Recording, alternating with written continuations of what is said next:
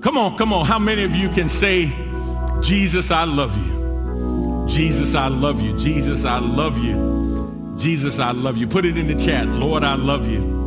Lord, I love you. Jesus, I love you. I love you, Lord. However you put it in there, the sentiment should be the same. Jesus, I love you with all my heart. Come on, let's go to God in prayer and ask God's blessings on our time in his word today. Father, thank you for this day. I pray now that our love for you would be made manifest in our living for you, that everything that we do and everything that we say in the preaching and proclaiming of your word will be pleasing in your sight. But not only bless the preaching of your word, God, bless the hearing of your word, so that we will hear exactly what you want us to hear, so we can change what we need to change, so we can become who you want us to become. It's in Jesus' name we pray. Amen. So I want to ask you a couple of real simple questions. These are not trick questions, I promise you. Here's the question. What makes a steak dinner a steak dinner? What makes a Real Housewives reality show a Real Housewives reality show? What made the Oprah Winfrey show the Oprah Winfrey show? What makes a fish fry a fish fry? Now, if you think that's real simple, let me see if I can make it plainer even for you. What makes a steak dinner is a steak. Like, you can't have a steak dinner and no steak. Don't invite me to a fish fry and there's no fish. Because then the question is, well, how you calling this a fish fry? The Oprah Winfrey show was the Oprah Winfrey show because Oprah Winfrey was the star of the show. Here's what's interesting. When we talk about things in this world, we understand that there's a direct correlation between the title and what's present. The Real Housewives of whatever city have to have some Real Housewives in the show in order for it to be a Real Housewives show. And when we talk about being a Christian, listen to me carefully.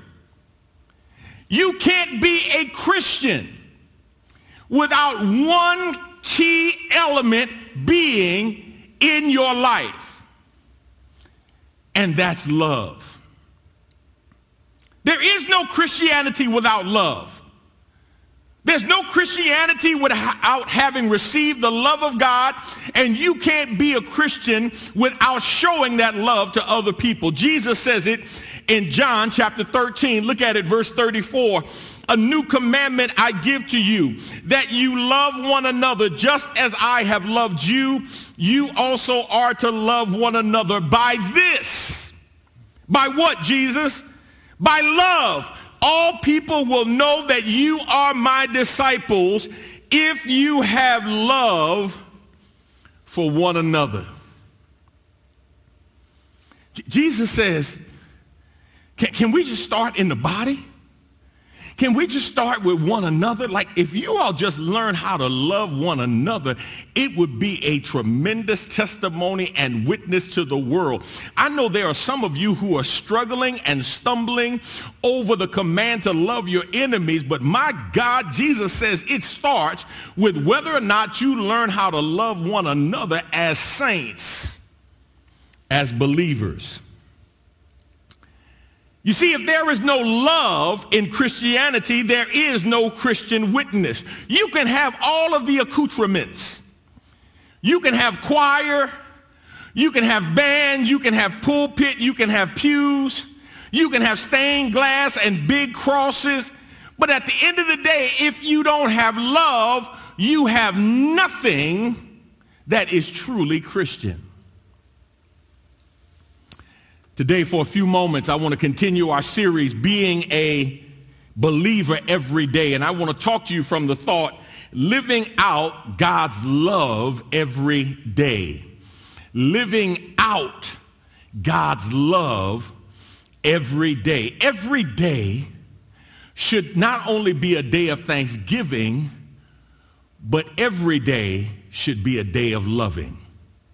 We should be marked, we should be known by our love for one another. Our foundational text is Romans chapter 12, verse 13. As you know, in Romans chapter 12, the Apostle Paul makes a shift from our doctrine to our duty, from rules to now rituals, from principles to now practices.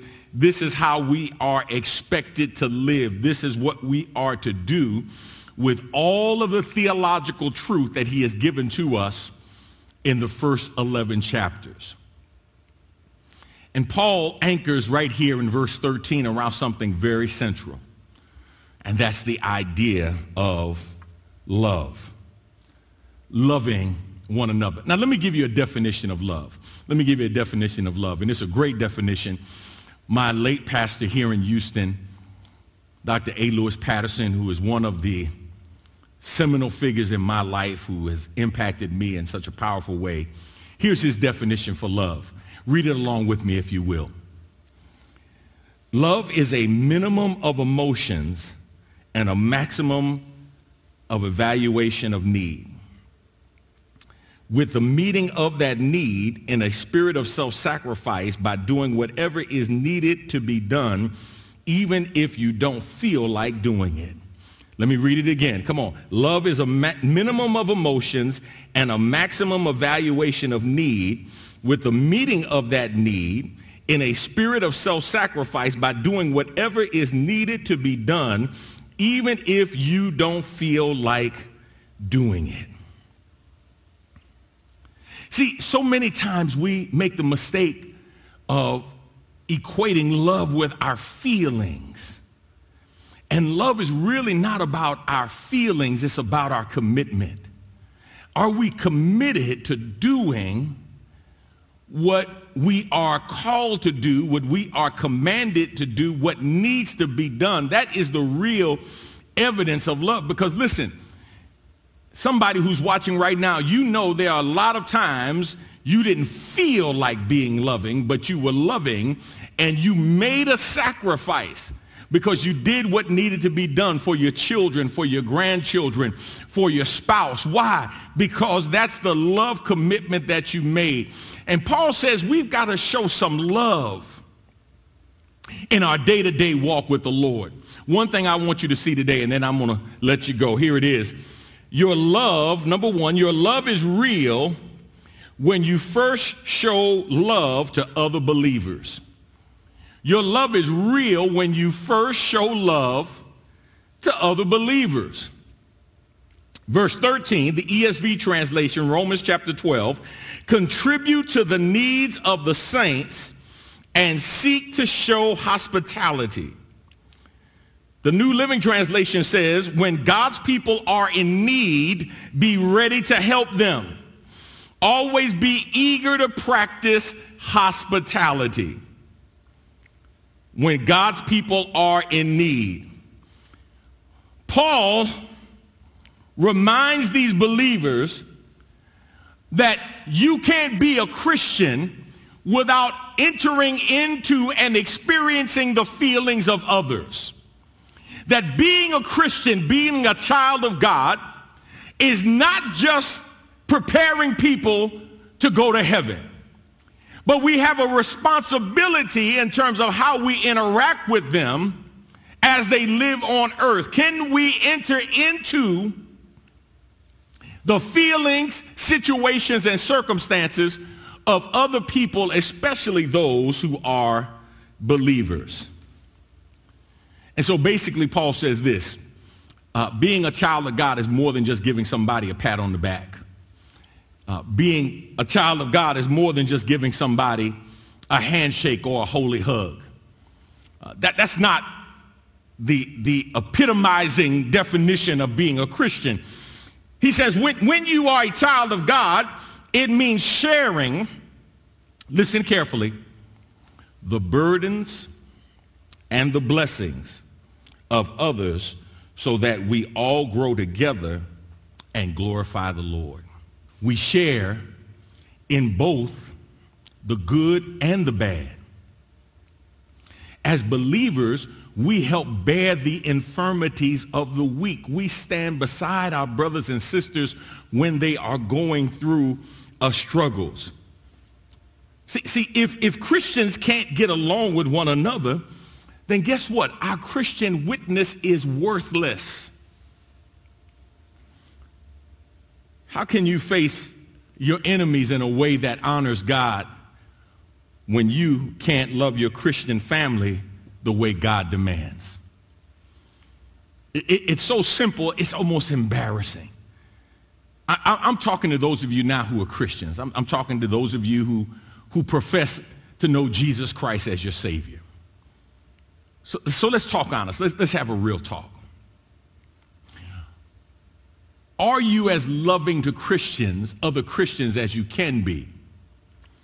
Or is the Holy Spirit bringing to your remembrance right now a Christian, a child of God, whether they claim to be a child of God or not, they say they are a Christian, and your actions toward them, your attitude towards them is ugly at best?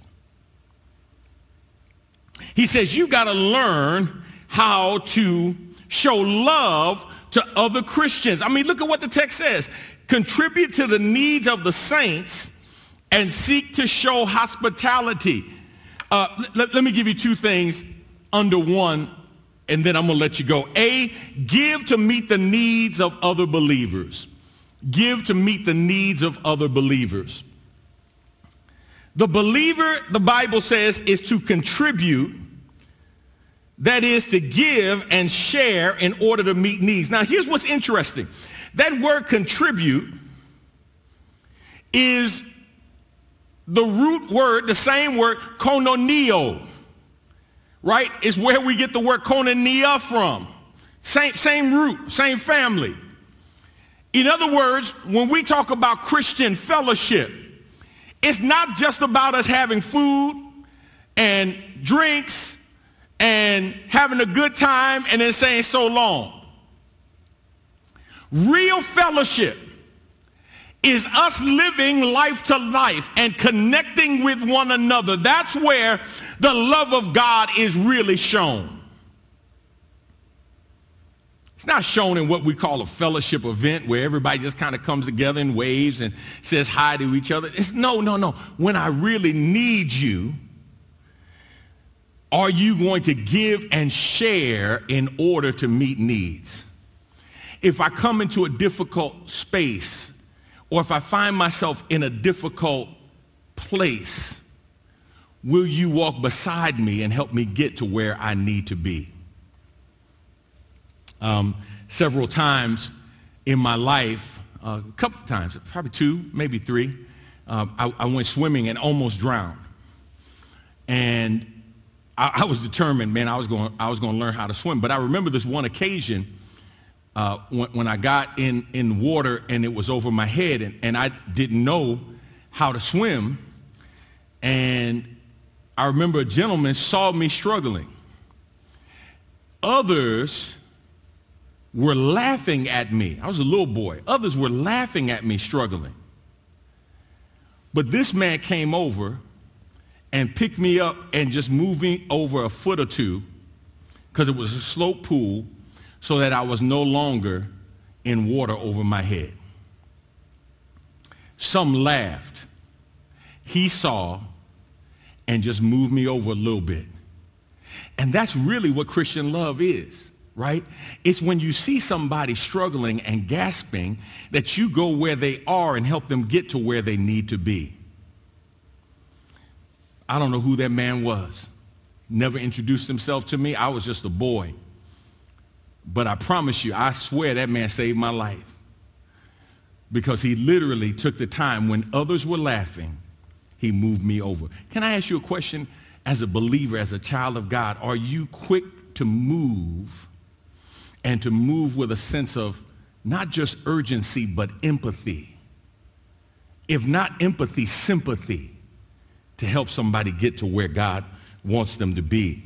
He says we are to share with others. We are to distribute with others. Look at Acts 4:34.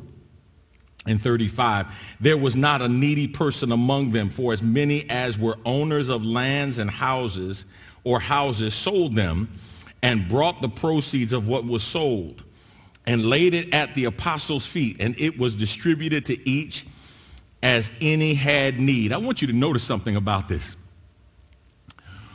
One, this would be what some would call Christian socialism, except it was self-imposed. They saw people had a need, they saw their surplus, and they actually took the gospel seriously. They didn't measure whether or not they had been blessed by God by how much stuff they could accumulate, how much they could acquire. They saw the evidence of their Christian faith by how much they could share with others who had a need. And they brought it to the apostles' feet, not to lift up the apostles, but to make sure that the offering was handled with integrity and was blessed by God as they distributed it to the people who had need. It's really about how generous your heart is, how giving your heart is. Look at Romans chapter 16, verse 1. I commend to you, our sister Phoebe, a servant of the church at Kentria, that you may welcome her in the Lord in a way worthy of the saints, and help her in whatever she may need from you, for she has been a patron of many and of myself as well. Paul says help her because she has helped a whole lot of people carry the gospel further, including myself. Here's the B part. I told you not only to give to meet the needs of other believers, but Paul says in the B part of verse 13, show hospitality to others. Show hospitality to others. Contribute to the needs of the saints and seek to show hospitality. Hospitality, to entertain, to show kindness to, in essence, open up what you have to be a blessing to others. Now, here's what's interesting. Look at what the text says. Seek to show hospitality. Literally, pursue hospitality. Be intentional about showing hospitality to others. The believer is to open the door of their home, if that's applicable. Open the home to your purse in terms of generosity. How can you be a blessing to somebody else? How can you show hospitality to somebody else? How can you bless those who don't have what you have? How can you make sure that your love is manifested in a way that gives? Because that's what love does. Love gives.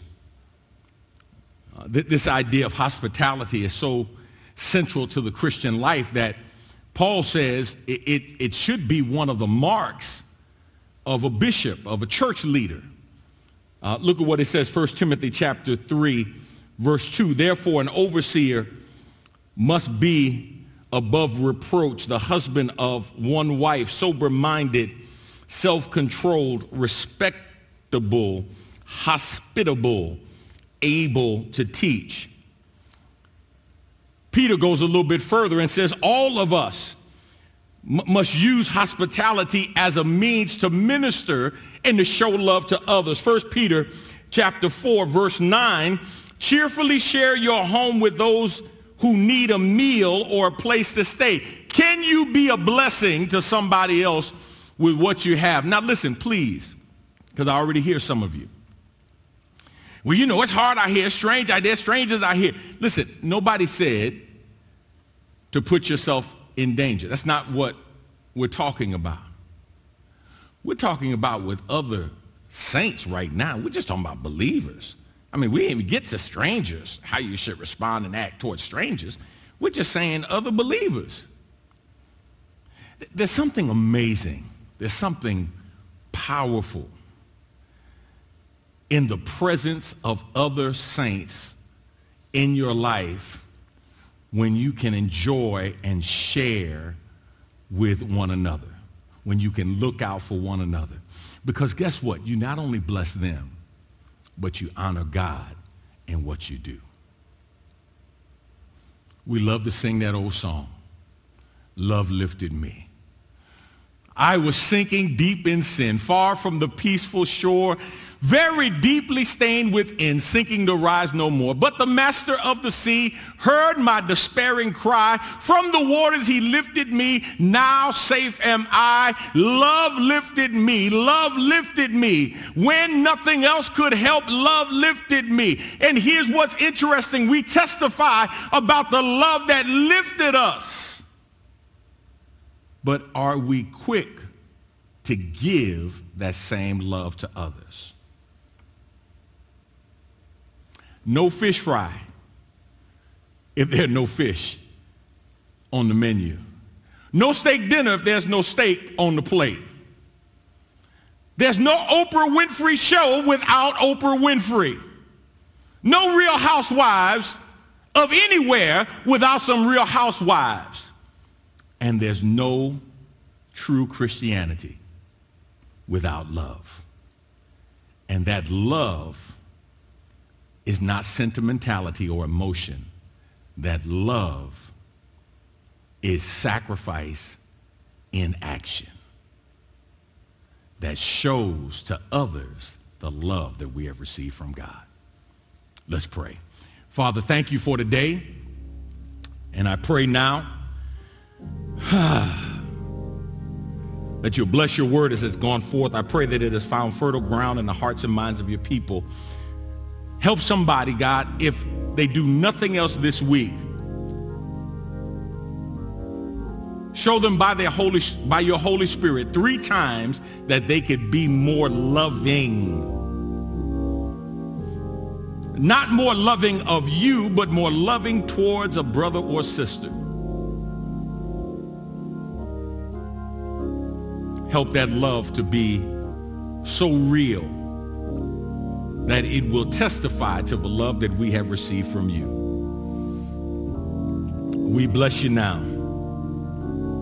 It's in Jesus' name we pray. Amen. I want to thank you for being with us today. Now, before you go, listen, a couple of things. One, if you need the Lord in your life, I want to give you an opportunity to say yes to the Lord. Click on the link that says, I want to become a Christian. I want to accept Christ, but how? And we'll show you how to ask the Lord into your life. If you want to become part of our church, click on the link that says, I want to join the church. And we have people who will contact you, who will reach out to you wherever you are in the world to help you become part of our church family. For those of you who want to worship the Lord in giving, you've had ample opportunity throughout the worship service and reminders of how you can text to give. There are 6 ways that you can worship the Lord in giving on the digital platform here at Good Hope. And we want to thank you for your faithfulness in your giving. God is doing some amazing things. We're looking to expand our food pantry effort and add back into that a monthly health and wellness component. Excited about that. We're excited about our youth diversionary program. It's called Project Hope. And man, I'm excited. Matter of fact, we're working with a young man now who's gotten into trouble, and we want to see not only how we can help him get out of trouble, but more importantly, how we can help him change his life. And we're excited about that opportunity that God is giving to us to be salt and light to those who are in need of salt and light. Your giving helps to make these ministries become a reality.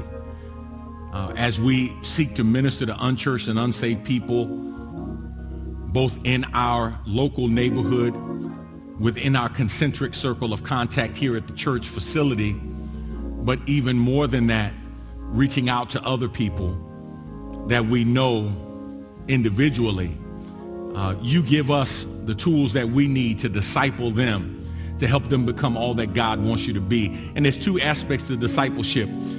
and is biblically supported in Matthew 28, verses 18 through 20. One is evangelism, one is edification, to help people come to know Jesus and to help people grow in Jesus. And so I want to thank you for your faithfulness. And man, we're working hard to get our church where we need to be. Last but not least, remember, God is doing something wonderful in you. God is doing something wonderful in me. Sometimes we don't see it in the midst of everything that we're going through, but God is doing something wonderful in you. All right? Sing it, profess it as faith, and encourage somebody else to know that God is not through with you yet. God bless you, and God be with you.